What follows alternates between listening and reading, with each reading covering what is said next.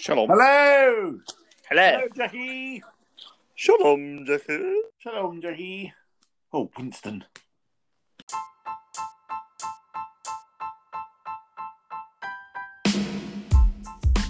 Welcome to the pod.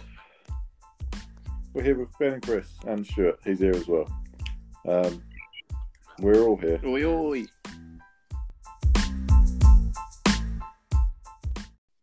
How is everyone? I was going to say, are you sure you're here? I wasn't sure what I was going to say next, to be quite honest with you. I was going to say, to be fair, for once it sounded like you were sure that me and Chris were here. Just wasn't sure if you were here. I was sure that you guys were there and I was here, but I wasn't sure if I was also there with you guys, but I'm not. I can't even start to pick that apart. Yes. Yeah, how are we? How are you? How are me? Been all right.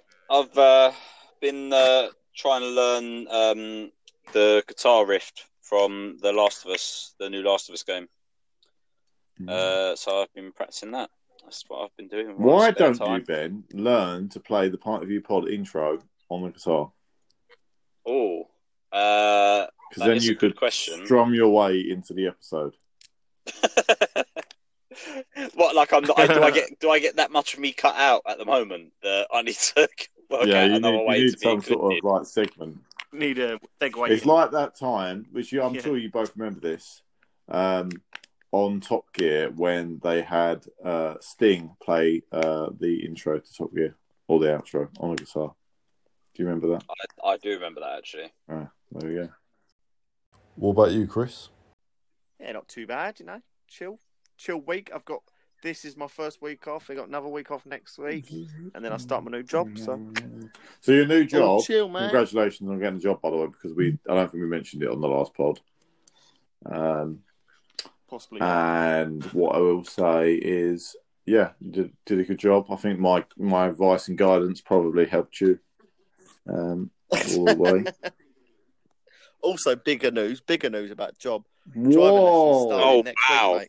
Shut the front door. Get off door. the roads, because the roads. What do you mean off the roads? You got to learn to drive on the road, mate. There's no point learning to do off-roading. No, I said you get off the roads. No, you'll be safe get off the roads. The pedestrians I'm worried about. Fuck yeah! Right. So is this your first official driving lesson then? Correct, Monday. Are you nervous?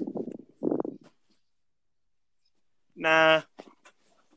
Because it's going to be a boring one. Just as an FYI, it's going to be you can't drink and then have a driving lesson. So I know you normally like to get up first thing and just have a cheeky beer. I love the idea of Chris. I love the idea of Chris getting in the car like for his lesson and just pulling out a beer and being like, "I thought I'd bring one for the road. Do you want one?" Cheeky beveragino. Yeah. Oh, so are you going automatic or manual?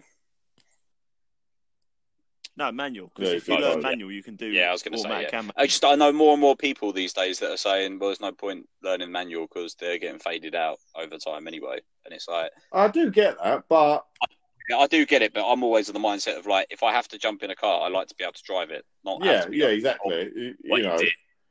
Yeah, it doesn't do you any harm by learning to drive a manual rather than an automatic. All right, it might take you a couple more lessons to get used to the gears, but realistically, it'll probably set you in better stead in the long run. Yeah. Oh, and for the American lessons, a manual is a stick shift. I drive stick. An automatic is just an automatic. It's not cool. No, well, I think an automatic in America is just called like a car. I think they just take it by default. I think like if you have a manual in America, it's like ooh. Whereas I feel like it's the opposite here. It's like most people have a manual here. I just think I think you need to start with an old banger. I'm going to still start. You talk about Sophie. No, get another one. So, have you got your eyes on a car, Chris? Have you got your eyes on like what you want your first car to be? No, I need to learn first. I want to be able to drive before I look at a car. So point. Well, no, there is because I had my first car before I got my license. Like when I had my provisional license, I got my first car, and that was the car I learned to drive in got the money. Outside of my lessons. Nah, it is a bit of a balancing act because as much as I do get what Ben's saying, having the car ready to go, the obviously good reasons when you pass, you've got a car straight away. And the other thing is you don't want to leave it too long between passing your test and getting a car. Yeah. Then it's like almost like starting again. Yeah, absolutely. And but the obviously downside is, say for example, like you started learning to drive and you had to either stop or you was really bad at it and it was taking you ages and ages. You've just got a car sitting there like rotting because you can't fucking drive it. Yeah. A lot of money not doing anything. So what's your first car, Stu? I had a Peugeot 107. Oh yeah, I remember the Peugeot. A little Snowy was called. I've never got that. I've never got giving cars names. No? Nah. I mean, I think it was more of a... I didn't often refer to it as Snowy, but occasionally. Just when you were talking to it and having sex with these horse Sorry. Shit. I was waiting for that joke. I was sitting there going, I made the joke in my head before you said it, and I was like, it's going to happen. So, the most popular electric car is the Renault Zoe. I don't know if you've seen it. Okay. I've seen many of them, actually, yeah. Yeah. They're the so-called budget ones. But even them, brand new, are like 28 grand. Yeah, it's not fucking cheap. No, I mean, the basic prices for electric cars, which you'd probably define as budget, around that sort of a high 20s, 27, 28, 29 grand. And there was a brand new, I can't remember the make of it now. I think it was either a BMW or a Seat. That if you have it as a pure electric, it's something like 28,000. If you have it as a 3-cylinder petrol, it's 13,000. Yeah. Wow. So if you got... Okay. That kind of puts it in perspective for me, because otherwise I'm like, yeah, that's a lot of money, but I don't know how much cars typically, really for a budget car, so if you're talking about a Fiesta and stuff like that, you're probably talking about 13, 14, 15 grand, around that sort of mark. Yeah. You can get cheaper cars, like the Dacia Sandero. I think you can get a new one for about 5 grand. And I think even like the Fiat 500 is quite a cheap and cheerful. Yeah, then you've got like the super minis, I think they're called, which are sort of 8, 9, 10, 11 grand, which is like your Ford KA. Oh yeah. Actually, I think that might even be a little bit more. But then you get like the Suzuki Alto and little cars. Which are, I'd probably say they're the sort of cars that you get as your new, new driver cars, but they're your like a second-hand version of them rather than necessarily a new one. Most people get a second-hand version. But yeah, I would like to get an electric car. I've got my current car is on a lease deal for another 2 years, so I would hope in a couple of years that cars will be in a place that you go, that. So have you got a dream electric car? Like if you could pick any electric car, do you know which one you would want? Well, I like the decent Teslas, but I also like the Jaguar I-Pace as well. I think that's nice. I was going to say, I think the Tesla for me is like that. To be fair, I've got sort of 3 dream cars, and the Tesla is one of them. What, even petrol as well? Yeah, I've got two sort of petrol-based dream cars, and then Tesla's my 3rd dream car. Okay. Have you got any cars you want, Chris, or are you just... I absolutely know fuck all about cars. Well, you see, I don't know, like... Not even going to lie, there's like, never really had an interest in car. Everyone talks about cars, they're like, I'm like, in one... Well, I mean, as... But, I mean, to be honest, we should have done an episode on... Rishi Sunak's Eat Out to Help Out. Oh. Well, maybe fantastic idea. Tell you what, it's not getting into politics, but Rishi Sunak, what a fantastic chancellor. I mean, he's done an absolute sterling job. Well, let's see what happens after the government are like out of power, because we could end up with another Labour situation where there's a note left in the drawer. You're fine. By the way, guys. There is no money. We printed it all and we spent it. Yeah. Like, no, it's like on face value, yeah, he's done a great job, but I am very much waiting for that moment where potentially a different government comes into power and they turn around and go, yeah, there's no money left over. No, he has done a great job, but I mean, anyone that's chucking money at people is going to look good. Yeah. Oh, yeah, absolutely. It's like, yeah, look at the funny thing is when everyone's like, oh, all of Labour's thing says they've just got this loads of money that's come out of nowhere. But when he comes out and say, I'll give all the money to everyone, like, yeah, money. But no one's like, I mean, yeah. Well, I mean, I was listening to the This Is Money podcast, and it's really going to hit inflation. They're looking at in the next 5 years, we could have like 10% inflation. Well, it's got to hit somewhere, isn't it? Well, hopefully, because I might be able to sell my flat for more than it's worth. But also, what you're buying will be... That's if anyone's buying. Well, expensive. No, because I'll probably look at buying out in the country where it won't affect it as much, hopefully. Inflation affects everything, right? No, I know, but what I mean is, if a property, inflation is done by percentage, isn't it? So if a property is less money and it increases by 5% compared to a property that's more money... You're going to move out to the country?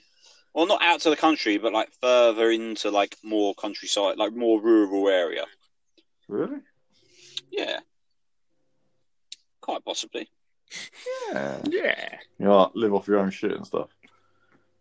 Well, maybe. We'll see.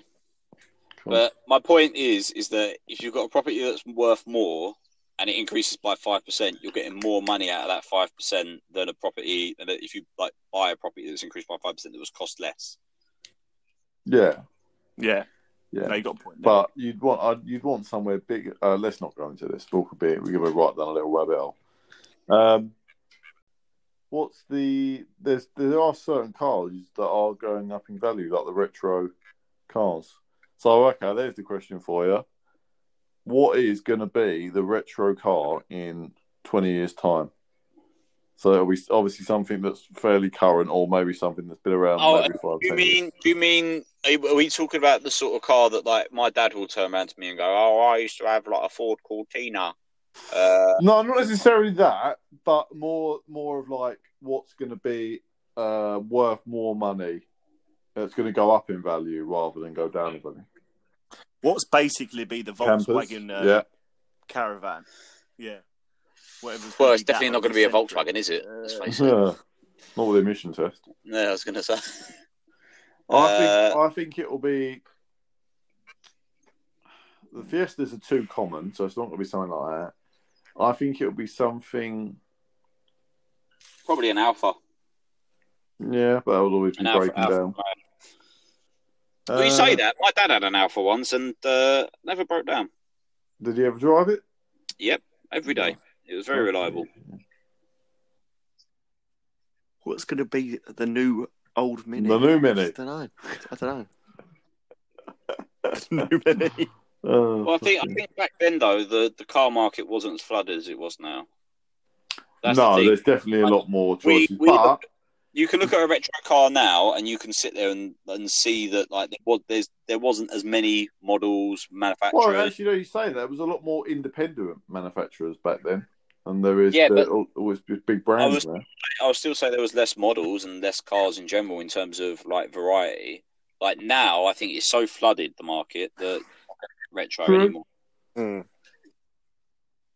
That's a good point. I mean, I don't know because I don't know cars. Chris will be the one with 4 wheels. I love Chris's contribution to the podcast so far.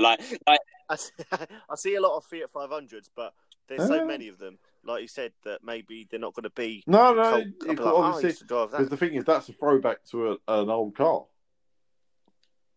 The original Fiat 500, which is a little car, sort of similar to the Mini.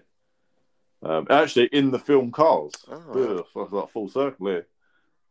Well, while we were. A little telly. Fiat 500 you see quite a lot out. I'm impressed, Chris. That's the first bit of contribution you've added. Well, isn't Chris. I don't know. I mean, I think the cult classics in whatever 20 years, I just feel like they're just going to be the same as they are now. Like it's just going to make them even more rare. Like getting an old Mini, getting a G-Wiz, because even though G-Wiz is a shit, there's still something that's like it's stuff that's novelty, isn't it? Really. Yeah, I think Chris, what Chris is saying actually is probably right in terms of that. Like whatever's like a cult classic now will just stay a cult classic forever. Yeah, I don't see anything else taken over from the Mini or the camper van. Because the thing is as well is like with the old Mini, it became so iconic from the Italian Job that like there's no films that will make a car that iconic anymore, because like you've got like the Fast and Furious films where they drive just supercars, or like, do you know what I mean? There's no the only time I've ever seen a car sort of pick up in terms of sales and stuff and like how it was seen was the Honda Civic, and that was from the first Fast and Furious movie. That's the only car I've ever seen that's managed to pick up any sort of resemblance of sort of like fame as a result of media. It's all going to get cut. I'm just so disappointed. Oh, what a shame.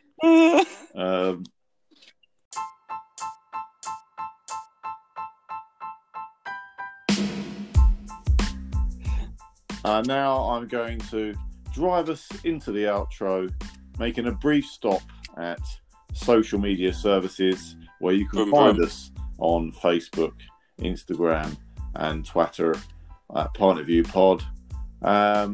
Just a quick refill at email station where we will be found at pointofviewpod@gmail.com, and we will be departing the Point of Pod services, and we'll see you in the next one.